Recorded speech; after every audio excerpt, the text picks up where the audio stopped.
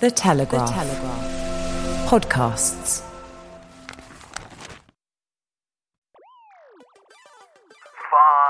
I'm sitting on a bin and the laptop and mic are literally resting on my sweaty little lap.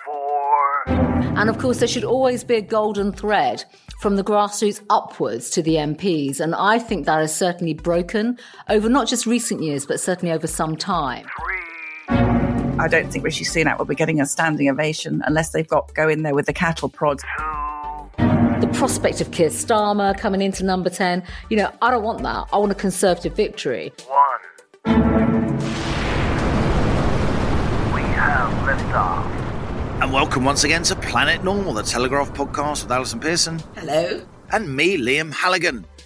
Greetings from the Conservative Party conference in Manchester, capital of the North. Likely to be the last big annual gathering of the party faithful before a general election, this 2023 Tory conference has attracted a lot of attention. That's ironic, because with rail union ASLEF timing the latest train strikes on Sunday when the conference began and Wednesday when the conference ended, attendance has actually been quite low. But there was no shortage of people at the controversial fringe meeting styled the Growth Rally, staged by Liz Truss, where she was joined by 3 former cabinet ministers. Hundreds queue for Truss, said the Telegraph headline, as a rejuvenated former Prime Minister rallied an excited crowd of Tory activists. Chancellor Jeremy Hunt didn't concur, of course, by cutting taxes, giving a speech that was widely seen as flat. This week's cancellation of the HS2 rail link between Birmingham and Manchester is also controversial, not least as it was announced at a conference in Manchester. But Prime Minister Sunak is betting that voters in the north will ultimately prefer his plans for better east-west rail links instead, and other transport initiatives. Certainly with the government's finances under pressure, the curtailing of this hideously expensive high-speed rail project has been on the cards for a while. It's been an interesting conference, Alison, more upbeat than I expected, with lots of young people running around too. And while the polls are still pretty gloomy, there are plenty of Tories here in Manchester who genuinely believe their party can win. What say you, co-pilot? How do you do hollow laughter, Liam? I think you just did.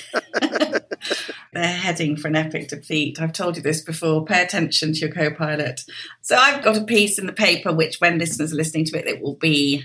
piece will have come out yesterday, so we'll put that in the show notes. And it's basically me coming out saying I'm a Conservative who is not going to vote Conservative. I can't vote Conservative, Liam, because I don't think that the government is a Conservative government. I think what we have got is a social democratic, high taxing, high spending party, which if it was high spending and high taxing and was delivering fantastic first world public services, maybe we'd give them the benefit of the doubt. But most of the public services, particularly the health service, are absolutely appalling. Now, you used that reflex term in your introduction, which is the party faithful. What I'm arguing is the party faithful are now the party unfaithful. Massively disappointed, disillusioned group of Conservative voters. And in every recent by-election, we've got 2 critical by-elections coming up in a couple of weeks, Tamworth and Mid-Bedfordshire. And I am prepared to bet that our lot, the Tory unfaithful, will once again be staying home. But we do have later today, don't we, Liam? We're recording now just before Rishi Sunak steps onto the stage in Manchester, where you are, and he's going to have to say a hell of a lot to convince the Tory unfaithful to come back into the fold. I think that's right. I think what's been happening here is a lot of the other senior cabinet ministers have been ordered by Downing Street to give quite thin speeches. Jeremy Hunt's speech was 20 minutes long, which for a chancellor's speech at a party conference before an election is unbelievably truncated and curtailed. Do you know what I wrote about it? I said that Jeremy was such a poor puppet that he'd been ruled out by Gerry Anderson for being too wooden. And I thought of my co-pilot with my Thunderbirds reference. I know you're a Virgil man, or was it Scott? I never couldn't quite remember your puppet fantasies. My puppet fantasies. Yes, yeah. milady. At least they're not blow-up puppets, because that wouldn't be suitable for a family show. That would not be suitable for a family podcast. But how much of the buoyancy there are you detecting is actually from the kind of revitalised right, who are now massing for a sort of bid on the party after the huge defeat? The buoyancy isn't coming from the main stage, the main auditorium, which has actually been quite empty at times, partly because of the train strike, but also because the action is elsewhere on the fringes. Of course, here in Manchester, you're going to have the party faithful, as I termed them, the envelope stuffers, the activists, the door knockers, often people who've been Conservative Party members for many, many years, key figures in their local associations. And of course, when I talk to them, as I do, and many, many people have come up to me at this conference and said, great stuff with GB News, I love Planet Normal, etc., etc. And so they're going to come and tell me what they think they want me to hear, what I need to hear, so I'll convey that there is some buoyancy. But I do think there is some buoyancy, not least because Sunak in the last couple of weeks has started to show a bit more backbone, started to do some politics, shifting that ban on new petrol and diesel cars back from 2030 to 2035, just in line with the European Union average. It's hardly massively courageous, and yet it has energized people to feel he can take a tough decision. The fact that Jeremy Hunt was at least talking about tax cuts and Rishi Sunak's at least talking about tax cuts, the fact that the Prime Minister seems willing to start to annoy people rather than be a technocratic manager, to actually be a politician. Having said that, you're right. The real energy has come from, unbelievably, the likes of Liz Truss, the likes of Priti Patel, who we'll hear from later in this episode, because they are marauding around the fringe, talking to people. I was very much involved with that Liz Truss meeting because I chaired it. Yes, you were. And the cops almost didn't let me in because obviously I was fashionably late. As a journalist, I arrived 1 minute before I was meant to be there, thinking I was early. And I couldn't almost get in because the room was so rammed and there were literally hundreds of people outside the room. And it's one of the biggest meeting rooms in the Midland Hotel, a very prominent hotel in central Manchester that's traditionally one of the conference hotels. It's contained within a secure zone. And it was absolutely rammed. There were literally the world's press sitting cross-legged in the aisles. Cops were having to be asked, fire regulations, let some more people in, let some more people in. It felt to me, as I said to the activists and press there, some people will say this is a split. Some people will say this is a Conservative gaffe because you had a former Prime Minister elected by activists, of course, criticising a Prime Minister, the current Prime Minister, who wasn't elected by activists because Rishi Sunak was crowned by MPs after the quick succession of Boris and then Liz Truss's Lady Jane Grey style 49 days. The room erupted when I pointed out that Liz Truss was elected by activists and Rishi Sunak wasn't. But you had a real fervour in the room. You had a real sense, not of a split or a gaffe, but of party democracy. It felt more like revolution than a Conservative Party meeting with 4 former cabinet ministers up there on the stage, one of them a former Prime Minister. It reminded me, Alison, as I surveyed the crowd, it reminded me of that scene in the Blues Brothers in the church, the evangelical church in the deep south, where they're literally backflipping down the aisle. I mean, a lot of people there were relatively elderly. There weren't many backflips going on, but that was certainly the atmosphere. It was genuinely electric. But to pick up the sort of religious church thing, it's a schism, isn't it? I can't even hardly say it with my teeth in. It's a schism. And that's Liz Truss, the one that was, basically hurled out of the party ignominiously, attracting the most sort of rapturous audience. So this is very interesting now, Liam, because I don't think we're really talking about what's happening. I mean, what's their terrible slogan for the long-term strategies for a brighter future or something? After 13 years of government, 13 years of government. I think my favourite official comment on HS2 was that the consultants' reports were over-optimistic. You can't make it.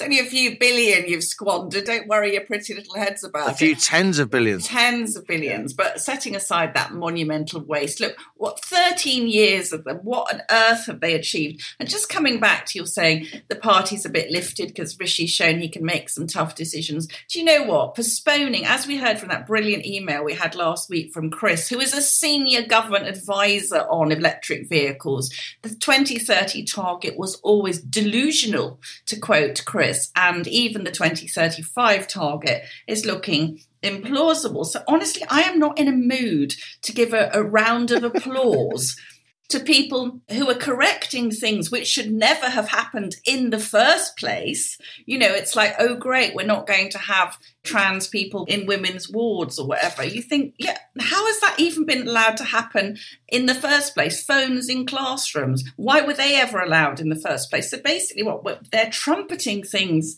that they're doing, which are actually just corrections back to what any commonsensical person thinks should have been the case in the first place. But coming back to your expert chairing of that Truss meeting, which got a lot of coverage, including some of the co-pilots' witticisms, I've seen it. I was on Liam Halligan being funny. Who knew that? But you happened, didn't you, upon a really, really interesting and key, vital figure, in fact, in that meeting. I did. But before I come on to that, I have to say, co-pilot, you were born a generation too late, because over the last minute, you have been Molly Sugden. You have been Mrs. Slocum in Are You Being Served? With your pussy, of course. Now you got the Turkish 5-digit cat, as we must call it. How much? Here's the line, the Tories are rubbish. And I am unanimous in that, says Molly Slocum. And I'm standing there like Mr. Lucas in the sort of badly fitting brown suit with those sort of dodgy slip-on 70s shoes. You used to see in the opening title of the Sweeney on the accelerator pedal of the mauve Cortina. The cost of the Turkish cat could actually finish the railway from Birmingham to Manchester. I tell you what, your cat is such a large line in the government's balance sheet. It's probably the reason that they've scrapped Birmingham to Manchester. Yes, exactly. Oh, we've got to laugh. As listeners can tell, I'm done. I'm so furious with them. They do not deserve to be re-elected. They need a period of penitence in the wilderness where they beat their breasts with sticks and ask, why have we let down all our marvellous voters so badly? They have to daub berry juice on their foreheads in the sign of a cross and howl at the moon. You know what party conference is like. You can tell I haven't had much sleep, can't you? Anyway, so what happened in this fringe meeting? It wasn't even a fringe meeting. It was a sort of packed, rammed hall. So the other people there were Priti Patel, we're going to hear from, Jacob Rees-Mogg, of course, former business secretary, and a lesser-known former cabinet minister who will be prominent in the months and years to come, the MP for North East Hampshire, a very talented young man called Ranil Jayawardena, yes. Former businessman, extremely articulate guy, attracting a lot of attention on the right of the party. And Ranil was and is kind of Liz Truss's lieutenant in the sense that she wants this pro-growth agenda. Remember, she did that massive essay in The Telegraph back in February where she outlined her views, said, you know, the economics establishment got rid of me. They didn't like the fact I wanted lower taxes, et cetera, et cetera. And since then, since that essay, on the backbenches, Ranil Jayawardena has been marshalling MPs, Tory backbench MPs, who believe in what Liz Truss is saying in terms of cutting taxes, cutting red tape, building more houses. They're the three kind of struts of her pro-growth policy. And this growth caucus, this conservative growth group on the backbenches, sorry for the noise, I'm literally sitting in the media centre at party conference. You're sitting on a bin, aren't you? Yeah, I'm sitting on a bin and the laptop and mic are literally resting on my sweaty little lap. But this conservative growth group on the backbench of the House of Commons, I asked Ranil Jayawardena about it directly in front of this packed crowd, including loads of media, you know, literally dozens and dozens of cameras. And he confirmed to me that there are now upwards of 60 MPs in this conservative growth group, right? Now, why is that important? It's important because members of this conservative growth group, many of them are saying that if the government does an autumn statement or a spring budget where the percentage of GDP, which is accounted for by tax, which of course has gone up in this parliament from 33% to 37%, the highest for many, many years, these MPs are saying, if tax is going up in any form whatsoever, then they will not vote for the government's bill that enacts either the measures in the autumn statement or the spring budget, i.e. a finance bill. And 60, the size of the Conservative growth group on the backbenches, is the same as the government's working majority. Yeah, goodness. So that raises the question that these, I wouldn't call them Trussite, because they don't want Liz Truss to be leader, though she's certainly marshalling them and agitating them. These pro-growth MPs on the Tory right, these MPs who want lower taxes, less red tape, immediate cut in corporation tax from 25 back down to 19. They have it in their power, in theory at least, to prevent the government getting a money bill through the House of Commons, from getting its business through the House of Commons. And if a ruling government cannot get a money bill through the House of Commons, that's where the phrase confidence and supply comes from, supply being the supply of products and goods and so on, and money, then that is a no confidence issue, right? These guys on the right of the Tory party, they have it. They are now organised enough and galvanised enough when it comes to the question of tax. If they don't see tax cuts, they're going to get angry. And if they see tax rises, I wouldn't say they would bring down the government, but the threat is there. And this will be enormously focusing Rishi Sunak's mind and Jeremy Hunt's mind. Now, I don't actually think there's that much philosophical difference. I really don't, between Rishi Sunak and Liz Truss on this. For me, it's a question of timing for two reasons. The first reason is that literally as we are speaking, the world's bond markets, government debt markets, are demonstrating that there's a lot of concern out there about the scale of government borrowing. Here in this country, government borrowing is such that the combination of more borrowing and a rise in interest rates means that we are now paying each year, predicted for 2023, we are now paying, wait for it, £110 billion in debt interest, right? In a single year. That's second only to the NHS on the government's balance sheet. And that's dead money. That's to service debt. So I think to announce tax cuts now, you could genuinely spook the market. But also, Sunak and Hunt, they will want to put the clear blue water between themselves and Labour, to announce the tax cuts, to pull the rabbit out of the hat as near to the general election as they can. And that means not now, it means the spring. I actually, in my assiduous Halligan student way, had written down the 110 billion interest repayments. My God, how on earth has it come to that? It's absolutely huge. That's such a break on the country's ability to function, isn't it? I mean, in terms of our ability to spend on things. Rishi is about to announce that the cancellation of this final leg of HS2, we think he's going to spin it as we'll have loads of money to do the thing we should have been doing in the first place, which is linking up the northern towns and cities. Do you think that's right? I think that's right. Of course, there are already halfway decent rail lines between the Trans-Pennine route, which I've happily travelled on many, many times, but it's slow and it's bitty and it's old and it's a bit creaky and it's infrequent, and there are lots of diesel trains, which you can't have many carriages because they're not powerful enough and they can't accelerate, so they're infrequent, so they're crowded, etc., etc., etc. You could really upgrade that Trans-Pennine route and you can add other bits to properly link together Liverpool, Manchester, Leeds, Sheffield, Bradford, hopefully, Hull, Middlesbrough, Newcastle. If you do that, these cities have enormous international name recognition. They have real talent in their workforces. They have houses that are relatively cheap where people could move to. These cities, while post-industrial cities, many of them, they're often in beautiful parts of the country. They offer tremendous lifestyle opportunities. You would have a lot more people moving to the north of England. The north of England would become, in total, linking up these cities, a major growth centre that could challenge London. And that's what we desperately need to do, because we are the most regionally lopsided major economy in the world. It's mad. London's like a huge Death Star. And I speak as a Londoner, a proud Londoner, just pulling all the energy from everything out of the regions into London. I don't see how are they going to spin. They're going to try and spin this massive humiliation and failure, aren't they? As, Rishi taking a brave decision to stop it. It's already HS2, which, as we heard from our brilliant guest, Jonathan Tyler, last week, has already, people were warning about this for a decade, weren't they? Yeah, They've been warning it. So they actually, to take credit now for stopping something which probably should never have started in the form as it was envisaged is terrible. But moving on now, I'm interested to see, I wrote a bit about this today,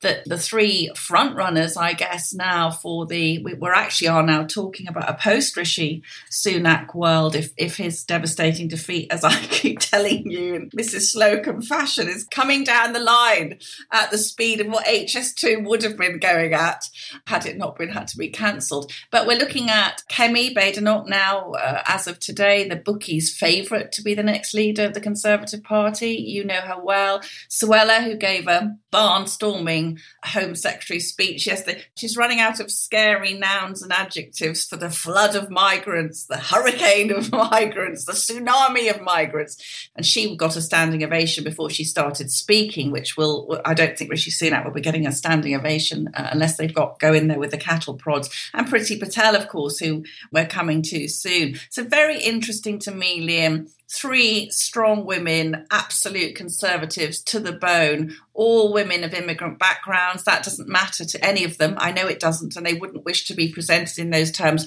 But it does interest me, really, that we have these women from non-conventional Conservative backgrounds who are emerging as the truest warrior Conservatives of them all. Yeah, I think Suella Braverman's speech did go down well here among party activists. I think the language that she used, the use of the term hurricane, some moderate voters, even some moderate Conservatives, will view that language as, well, how can I say, sort of Powlite, evocative of that infamous Rivers of Blood speech, which the former Conservative and Ulster Unionist Enoch Powell gave in 1969. I do think the language was very strong. The Conservative faithful here lapped it up, of course, but I do think it will have raised eyebrows elsewhere. I know you're saying it's raised eyebrows, Liam, but Alt Mehmet, our friend at Migration Watch, has told me that on November the 23rd, they're going to be announcing the net legal immigration figures, and he thinks that will be well over 1 million for the last 2 years. Now, that is a city the size of Birmingham arriving in the United Kingdom, a country where the public services are in such a terrible state that they can't even cater for the people who are here, including well over 7 million people on the hospital waiting list. Actually, Liam, a listener pointed out, I wrote that 1/10 of the British population was on an NHS waiting list, and this person pointed out that it wasn't just 1/10 of the population. The fact is most people on the waiting list won't be children or teenagers or even people in their 20s. So we are talking about a huge percentage of the over 50s or even over 45s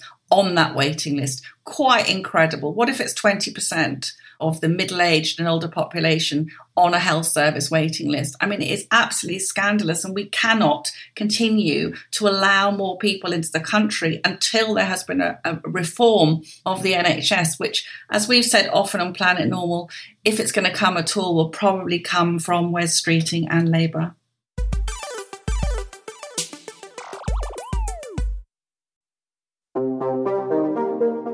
Hi, Tony Diver here, the Telegraph's US editor in Washington, D.C. I've launched a new free-to-read newsletter, From the US Editor, featuring insight from our correspondents around the world and thought-provoking opinion from leading journalists in both Britain and the USA. The newsletter is packed with the best of the Telegraph's global coverage. Visit telegraph.co.uk/From the US Editor to sign up.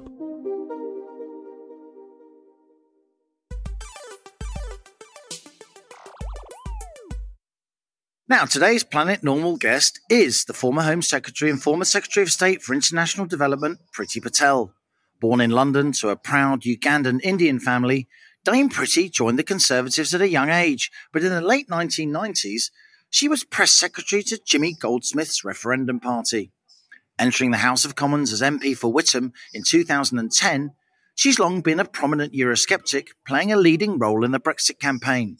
Staunchly pro-business, Dame Priti's well known for her on-the-ground campaigning and her close links with the party's grassroots. Alison and I caught up with her on the fringes of the Tories' Manchester Party Conference. Priti Patel, thanks a lot for joining us on Planet Normal. I'm thrilled to be joining you both. I really am. Thank you. Priti, On Sunday here at Conservative Party Conference, it's fair to say that Liz Truss made a bit of a splash and you were there with her. What happened? So, this conference actually feels very energised, dynamic. People like me have always been at the forefront of, being with the grassroots, battle of ideas. And that's effectively what happened, Liam. So you saw we held something called a growth rally. And it was good old-fashioned debate, party political debate about what we Conservatives in the Conservative Party need to do to actually get Britain growing again. But with this, and this is incredibly important, in a year's time, we could be in a general election.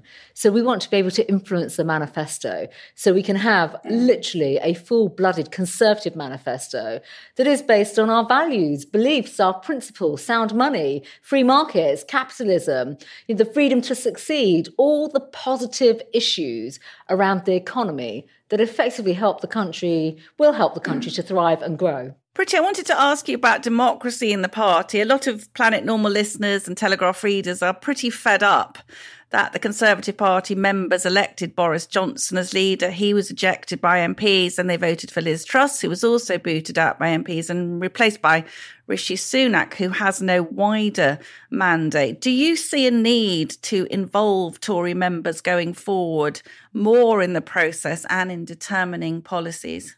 So, Alison, the answer is absolutely. And I've been a long-standing proponent of this. I mean, I even got myself elected to the Conservative Party board in 2010 because I do believe we need much more democracy at the grassroots. And as you know, my background is I'm a grassroots activist first and foremost. I still say that rather than just sort of introducing myself as a politician because I started out at the grassroots. I never actually wanted to be an MP. I was always involved in the party in some shape or form. But the voice of the grassroots is incredibly important. And Alison, you've just hit the nail on the head. We've had two democratically elected leaders of our party that basically were then removed in a terrible way, quite frankly, through lots of gamesmanship, shenanigans, led by Westminster MPs.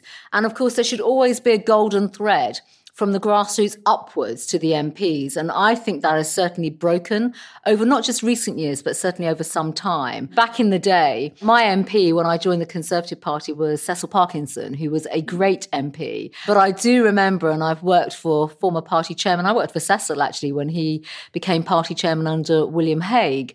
And, those were the days that if your association chairman phoned up the Member of Parliament, you'd think, crikey, something serious was going down. They're here to really have a go at me about something. I've said the wrong thing in Westminster, or I didn't vote with the government on a particular issue.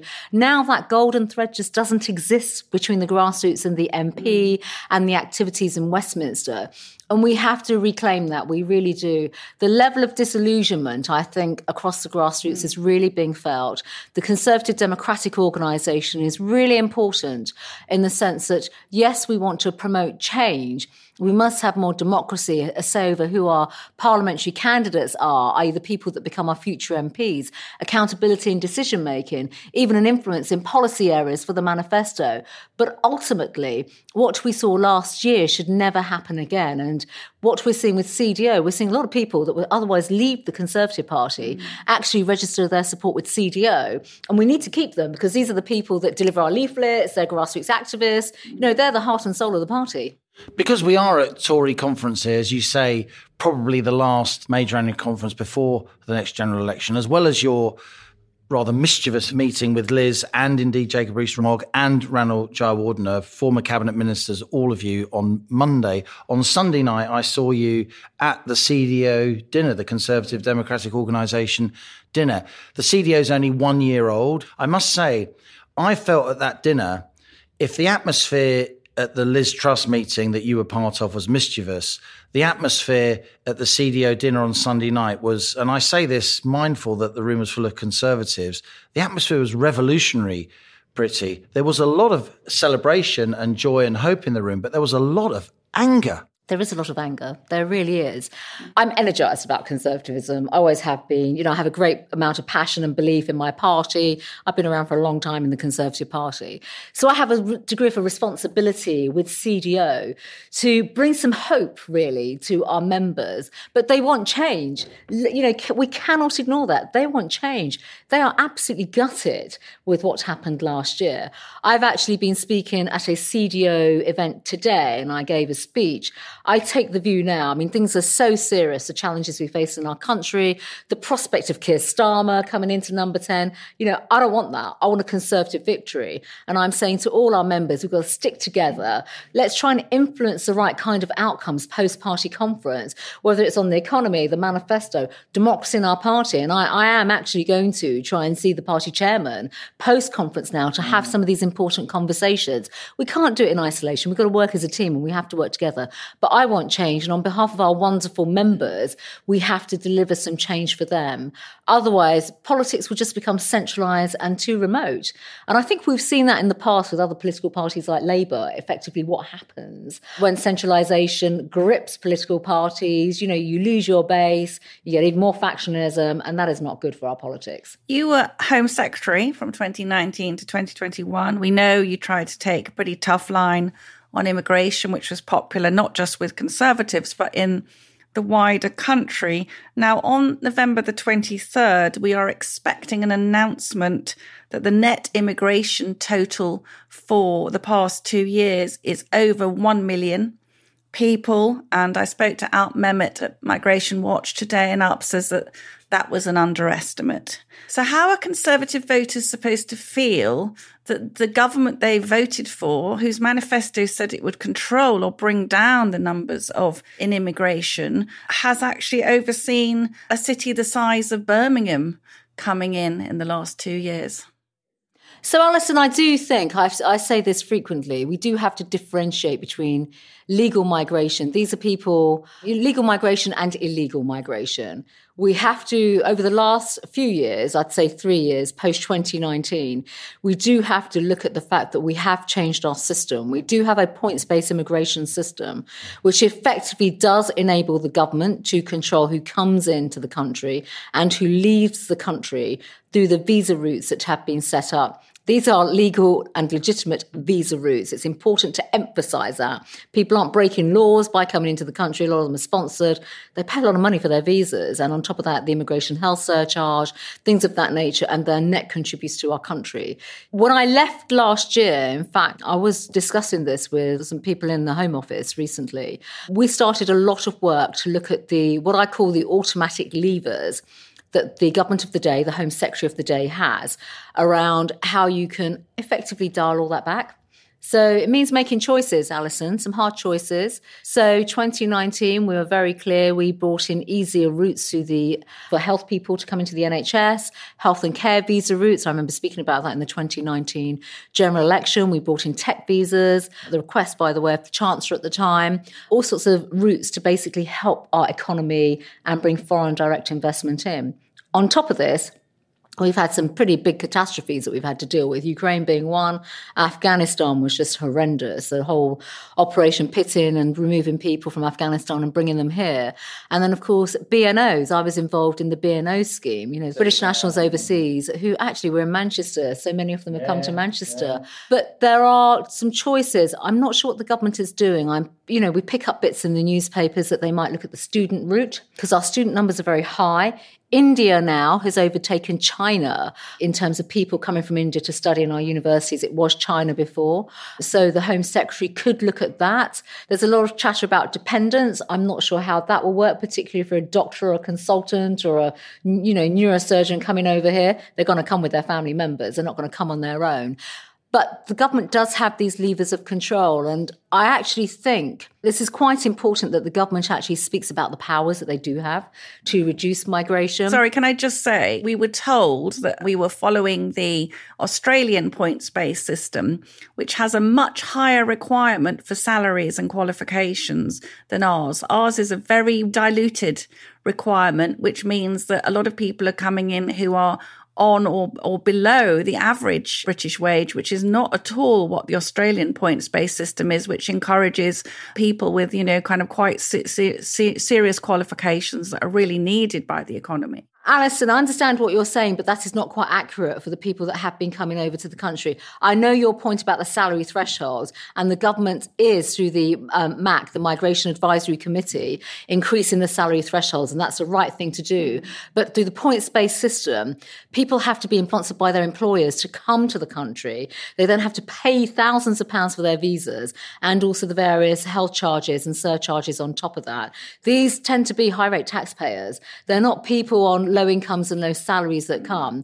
Your point about the salary threshold for certain skill shortages, occupational shortages, and there is a list of people where there is an occupational shortage list, that's where you are making the reference to, and there are changes that are being made there. And a lot of this, I think this is quite important just to reflect upon this. Liam, your thoughts would be welcome on this as well, is I have been pursuing or trying to push government when I was in government for a better labour market strategy. We simply do not have a labour market plan and strategy for our country. And I've got background as a labour market economist as well. When you look at labour market figures on a monthly basis and where you see where the inflation is across particular sectors, and wage inflation in particular, you can see where the constraints are and where more people are coming in from overseas to fill those places. An awful lot of that is skill shortage in basic but vital and extremely dignified professions. Just as a comment, let's build more social housing. The Tories can fire up the red wall, other lower income areas, build more social housing, use that as a seedbed for apprentices, for trades and so on. That has been a big theme of this conference. Migration, as Alison said, has been a big theme of this conference. But the big daddy theme of this conference has been tax. Taxation is now at a 70-year high as a share of GDP. It was very much the thrust, again, of that meeting on Monday where you joined Liz Truss and Jacob and Ranald Jayawardena. I thought the most interesting part of that, aside from the fact that it was just an hour before the Chancellor's speech and there were hundreds of people queuing outside who couldn't get in, it was literally standing room only. I came to see you. I did get the biggest cheer, according to Guido Fawkes, was an aside from Ranald. Ranald is, of course, the leader of the Conservative Growth Group on the backbench MPs who want more growth, who are broadly supportive of what Liz was trying to do, even if they understand that there were a lot of difficulties in how she did it and the delivery and so on. He disclosed in front of a room full of the world's press that the Conservative Growth Group, I said it has about 50 people, and he said, no, actually it's about 60. And a little light went on in my head. Crikey, 60 is the size of the government's working majority. And the Conservative Growth Group, you're basically all saying, if taxes go up at the autumn statement, if taxes go up at the budget as a share of GDP, you guys aren't going to vote for it. You could literally stop the government stone dead, because if the government can't get its finance bills, its money bills through Parliament, it can't govern. That's a no confidence issue. So I don't think it will get that far. I'll be very, very candid. I don't see it as a threat. I actually see it from a slightly different perspective, in the sense that what I think is really quite heartening about this conference, particularly from the backbench perspective, is that we're all saying the same thing. We are standing up for who we are as Conservatives. And on the economy, that is the greatest differentiator between us and the Labour Party. We know what that means, with the Labour Party. That is absolutely crystal clear. But if we can unify on this, then we can actually bring about the change that we need to see at a macro level in Westminster, influence the debates when it comes to autumn statement. So we have to be in that space. And also we have to articulate to the country a vision that basically says 70-year high in taxation. That is unacceptable. But we can explain why we're in this situation. Ukraine and all the rest of it. Size of the state has grown too much as well. But we have to have the solutions. We've got to have the propositions to go forward, which, through that fantastic discussion that we had at the rally yesterday, coming back to the labour market, but supply side reforms, building more houses. We cannot build more houses until we have people with more skills in our country. And as a former employment minister, I remember the time when the apprenticeship levy came in and, it still doesn't work properly. There are no incentives. It's got all the wrong incentives. We should actually be incentivising employers, the colleges, to actually do more in this space. We do have the solutions, but we are actually going to have to peel back the layers of the state to make all this happen and make it work. You were accused of bullying when you were Home Secretary by a senior civil servant, claims that you, of course, strenuously denied. Now, we've seen several ministers, Dominic Raab being the latest example, facing allegations of bullying from their civil servants, which to some observers look like a boss demanding that certain policies are put into effect pronto. Pretty, do you think it's difficult for a minister to get what increasingly appears to be a woke, left-leaning civil service to carry out manifesto pledges? And would you favour moving to a more American system where the incoming administration brings its own officials? So we've seen some shocking things, quite frankly, over recent years. I think it's got a lot worse, Alison, from everything that I've been reading. Also in the Telegraph, you have some very good reporters that are doing some inside reporting from Whitehall, exposing, as you said, the woke culture, but actually deliberate intent not to deliver on an elected government's priorities. That is a massive problem. I should just say, for a little bit of context, during my troubles in the department, fresh off an election campaign in 2019 where we won and secured an 80-seat majority, Boris and the people's priorities, and I never tire of calling our manifesto, naming it the people's priorities, I could see that it did upset, a lot of our civil servants at the time across Whitehall, because they did not like Brexit. I think, quite frankly, they didn't particularly like politicians like myself and Boris as well. For a range of reasons, we're big campaigners. We are in tune with the public in many ways. We were bringing in change, and it was difficult. It was really difficult. It is a lot worse now. I'm hearing that from a lot of colleagues.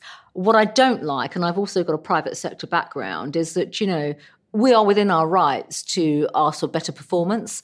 We're critical thinkers as well, so challenging others in the right space in terms of, how we question them, how they've reached certain conclusions and submissions that they put forward to us. It's all legitimate. That is absolutely legitimate. But, when we're treated in a way in which that you've overstepped, we didn't like your tone, that is absolutely unacceptable. We're all working long hours, and officials are as well.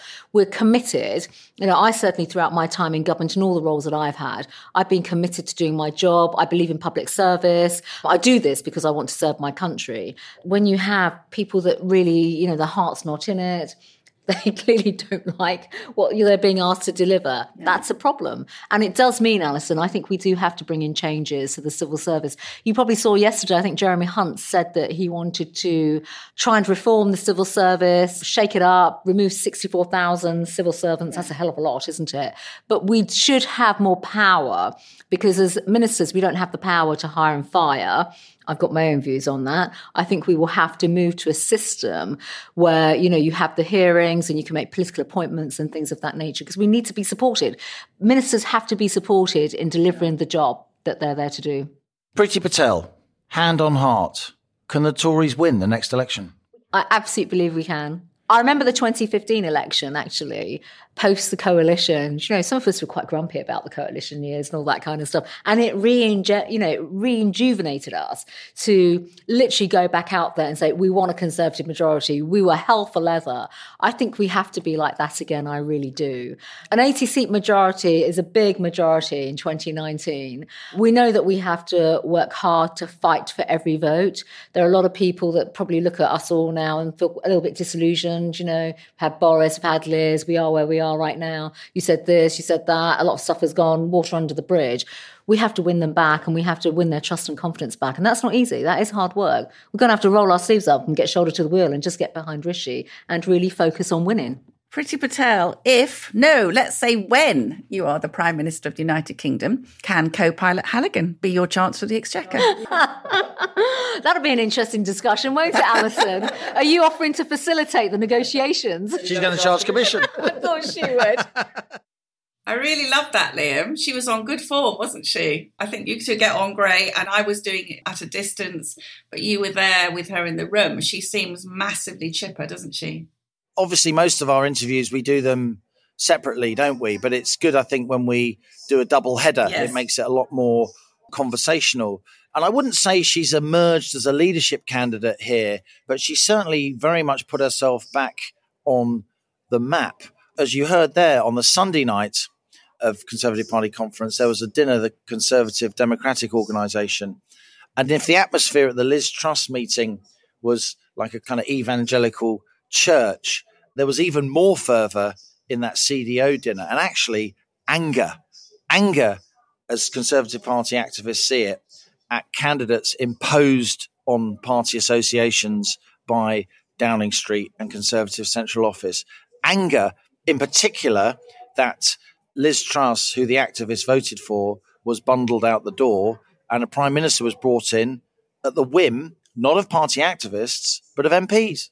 Yes, it was interesting, to hear Priti getting a huge cheer for speaking in favour of GB News, which has been having multiple, I think, rather disgraceful calls for it to be shut down. We're not going to discuss the specifics. So she got a huge cheer for that. And I was very interested, Liam, to see Lord Cruddas, who is obviously a major figure behind the scenes in the Conservative Democratic Organisation, actually telling Conservatives not to give money to the party because you're just basically propping up vested interests which control the party and don't listen to the members. And I have to say that chimes very strongly with what I hear from the Telegraph readers emailing me. Huge annoyance that the policies they want, the policies they voted for, are not enacted. And something I said in the column yesterday, Liam, was that people say, oh, Alison, do you really want a Labour government? We'll be in opposition. And I say, we're in opposition already. We're in opposition to the government we elected.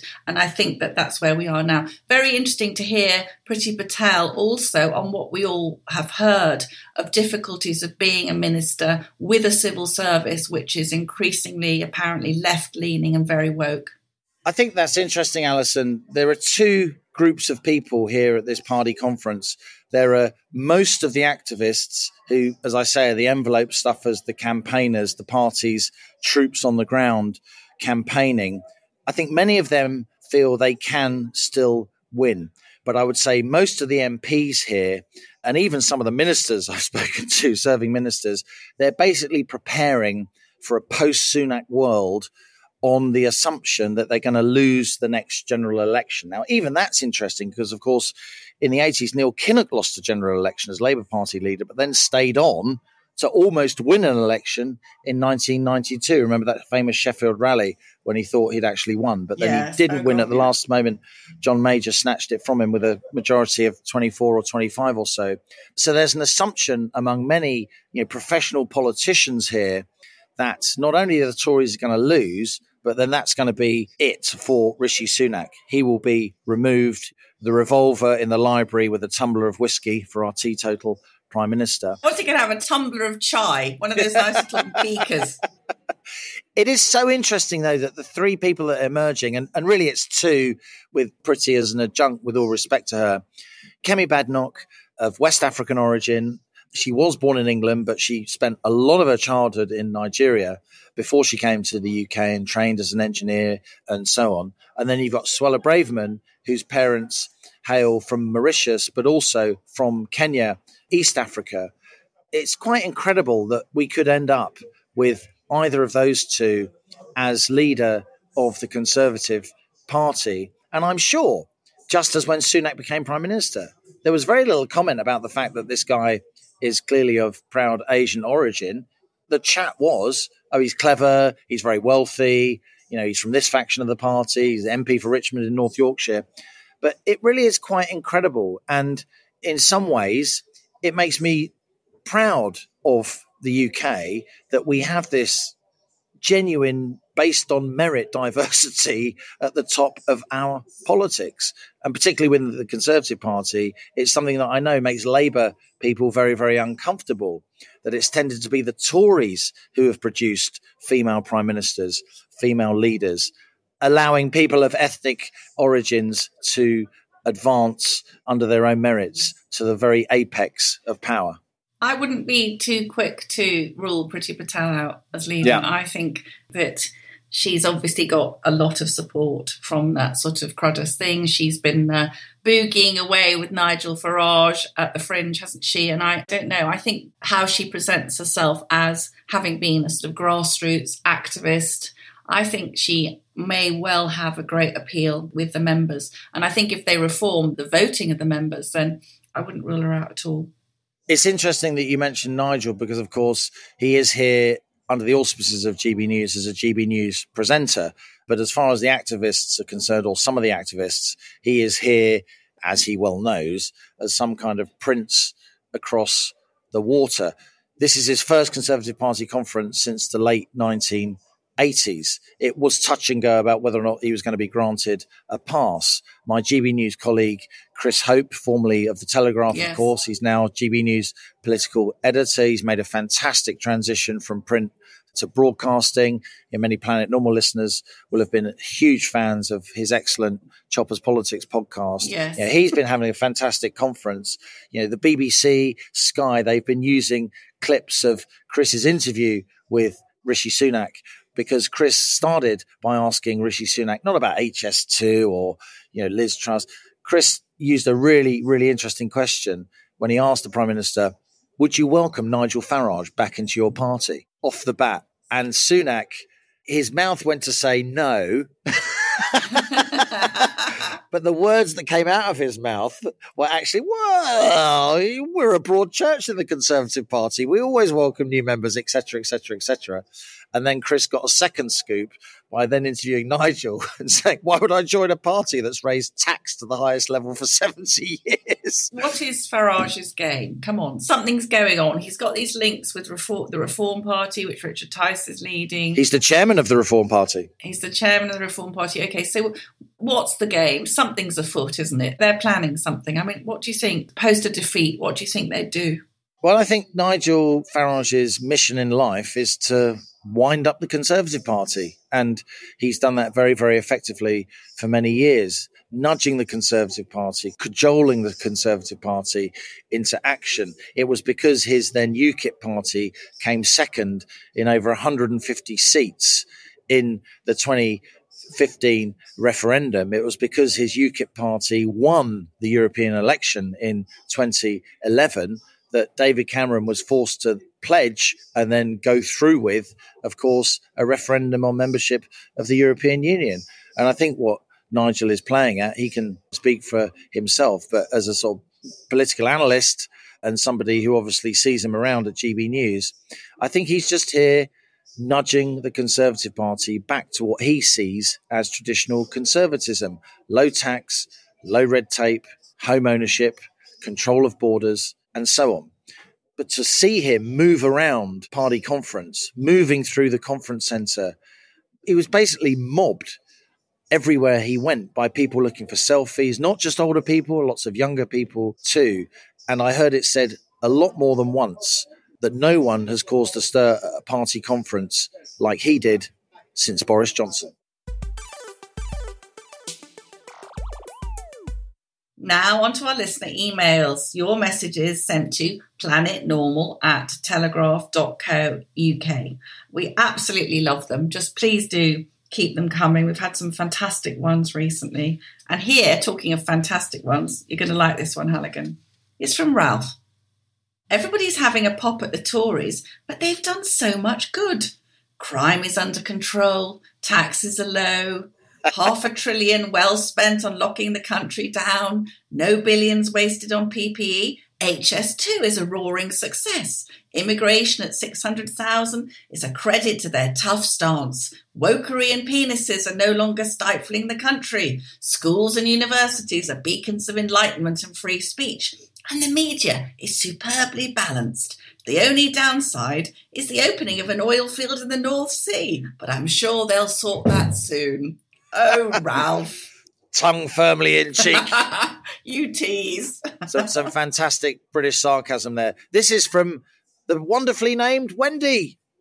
Dear Alison and Liam, I'm a Wendy of long standing. Of course, last week we revealed that Wendy Craig wasn't actually Wendy. She was a Gwendolyn. I'm a Wendy of long standing, says this week's Wendy, who is a devoted listener to Planet Normal. I've always liked my name, despite its supposed lack of class. I've been reflecting on a girl called Karen, a year younger than me at my state-funded primary school. She followed me to the local state-funded grammar school. This particular Karen is now Dame Karen Pearce, Lady Roxburgh no less, who was the permanent representative of the UK to the United Nations and is currently our British ambassador to the US. Others can denigrate the Karens of this world at their peril, but Planet Normal can be relied on to give stalwart support to the many ordinary people who provide the solid backbone of this country. Best wishes, Wendy. P.S. Personally, I am beyond redemption, having attended the GB News event at Lee with Alison, etc., and not forgetting Liz Truss, as you referred to in your column, Alison. It was a successful and genial event. It was not full of far-right extremists, but, quote, ordinary people who feel disconnected with the political elite in London. And from Wendy to Karen, another Karen. Yay! Crikey, they're everywhere. There's an army of Karens. Dear Alison and Liam, I just wanted to say thank you for sticking up for Karens this last week, as it really struck a chord with me. As an antidote to the prevailing negative view, I've been trying to do my bit to represent the better side of Karens. Like you, I went to school with several, and have also worked with many Karens over the years, and I don't recall any of them being unpleasant. I hope it's not me. I've tried not to take the current Karen bashing trend too seriously, but it does get harder to laugh off when there's now a board game in the supermarket and even themed Karen restaurants cashing in. I was very grateful to happen upon your brilliant podcast during the pandemic when I couldn't understand what was going on and what was happening to common sense. I think I Googled something desperate like, why doesn't anything make sense anymore? It's been hugely reassuring to know that there really are so many other ordinary and extraordinary people out there asking the same thing. And I've been an avid listener ever since. Honestly, you really did and do keep me sane. So a big thank you, says Karen, to all at Planet Normal for all that you do. Keep up the great work with all my best wishes. And best wishes to you too, the wonderfully named Karen. We are on the side of Karens on Planet Normal. This is from Mike, not his real name. Dear Alison and Liam, I write as a devoted listener to the Rocket of Right Thinking and as a businessman of some 20 plus years in the hospitality sector. I've just managed to calm myself enough that I don't simply smash my keyboard through the computer monitor following our esteemed Chancellor's announcement that the national living wage will rise to £11 plus per hour next April. It's difficult to know where to begin with my apoplexy. Should it be the injustice of it being almost destroyed by completely unnecessary COVID restrictions and forced into taking on completely unwanted, huge levels of debt simply so my company should survive? Or perhaps it should be the complete mismanagement of the economy leading to spiralling inflation, subsequent precipitous interest rate rises. Perhaps, though, I should let bygones be bygones, but it is so very difficult when our Conservative government seems hell-bent on shoveling more coal on the economic fire. This weekend I attended a birthday party where many of the guests are business owners. They were very easy to spot. They were the ones who looked gaunt and stressed. There were colleagues from hospitality, the construction industry and retail, amongst others. When entering into conversation after a couple of drinks, every single one intimated that they feared for their commercial futures. Wage rises, back again today, thanks Jeremy, energy costs, travel disruption, interest rates, COVID debt burden, all factored heavily in the cloud of dismay which hovered over the room. All agreed they have never known times as bleak. Now the Chancellor gives us notice of yet another rise in the national living wage, which we're told is to encourage those who can work back into work. Surely the system should do that by simply declining to facilitate them sitting on their backsides. I wonder, does the Chancellor realise that the only way the projected rise in NLW can be met by businesses is to increase prices? For my business alone, we will need turnover circa £250,000 more per annum to meet that bill. In an economy that skirts a recession in technical terms, but feels like one to the population experiencing it, there is no additional disposable income to attract, helped by static income tax thresholds. What's the betting that this time next year we're talking about inflation, then interest rates? In fact, the only ones who seemed their normal selves at the party were the poor impoverished GPs and consultants present. All flippancy aside, Planet Normal, people are at their wits' end. All of them there talked of wishing they could get out. These are people I've known for years who've always been resilient, dynamic, inventive. I know some, myself included, very much feeling the mental strain of trying to keep the wolf from the door. In 2022, my business was finally taking a fiscal breath, and for the first time since 2020, we were showing a good level of profitability. This year, we are now running on our cash reserves and have possibly 2 months left. With 2 children and a sizable mortgage to feed, you find yourself considering every option available to you. And I mean every option. I feel incredibly guilty about what I fear is the inevitable outcome, that my business and many, many others will fail. I will have failed my family, and the CBIL COVID survival debt we took out will fall upon the great British public to pay. Looking in the eyes of all the party guests, I know they were feeling the same. Oh, Mike. That is the front line of business for many, many people in this country at the moment. Do you know what? That's our government. And when Rishi Sunak stands up in however many minutes, what about all the Mikes, desperately trying to keep his business going, keeping all his staff paid, having to find £250,000 to meet the rise in the national living wage? And so that is it from Planet Normal for another week as we leave our sanctuary of sweet reason, our flying refuge of reasoned views. Email of the week. It's your turn, Alison. Well, I think it's got to go to Mike, not his real name. Mike, we're with you. We're battling alongside you. You're the backbone of our country. Absolutely brilliant. Please send us your full name and address. And a magnificent Planet Normal mug will be winging its way to you. And put in the subject heading of that email, Mike, not your real name, the words mug winner. And as we speed away from our beloved Planet Normal and the madness of planet Earth comes back into view, thanks as ever to our producers Isabel Bajard, Elliot Lampitt, Cass Ho and Louisa Wells. Stay safe and in touch with us and with each other. Until next week, it's goodbye from me. And it's goodbye from him.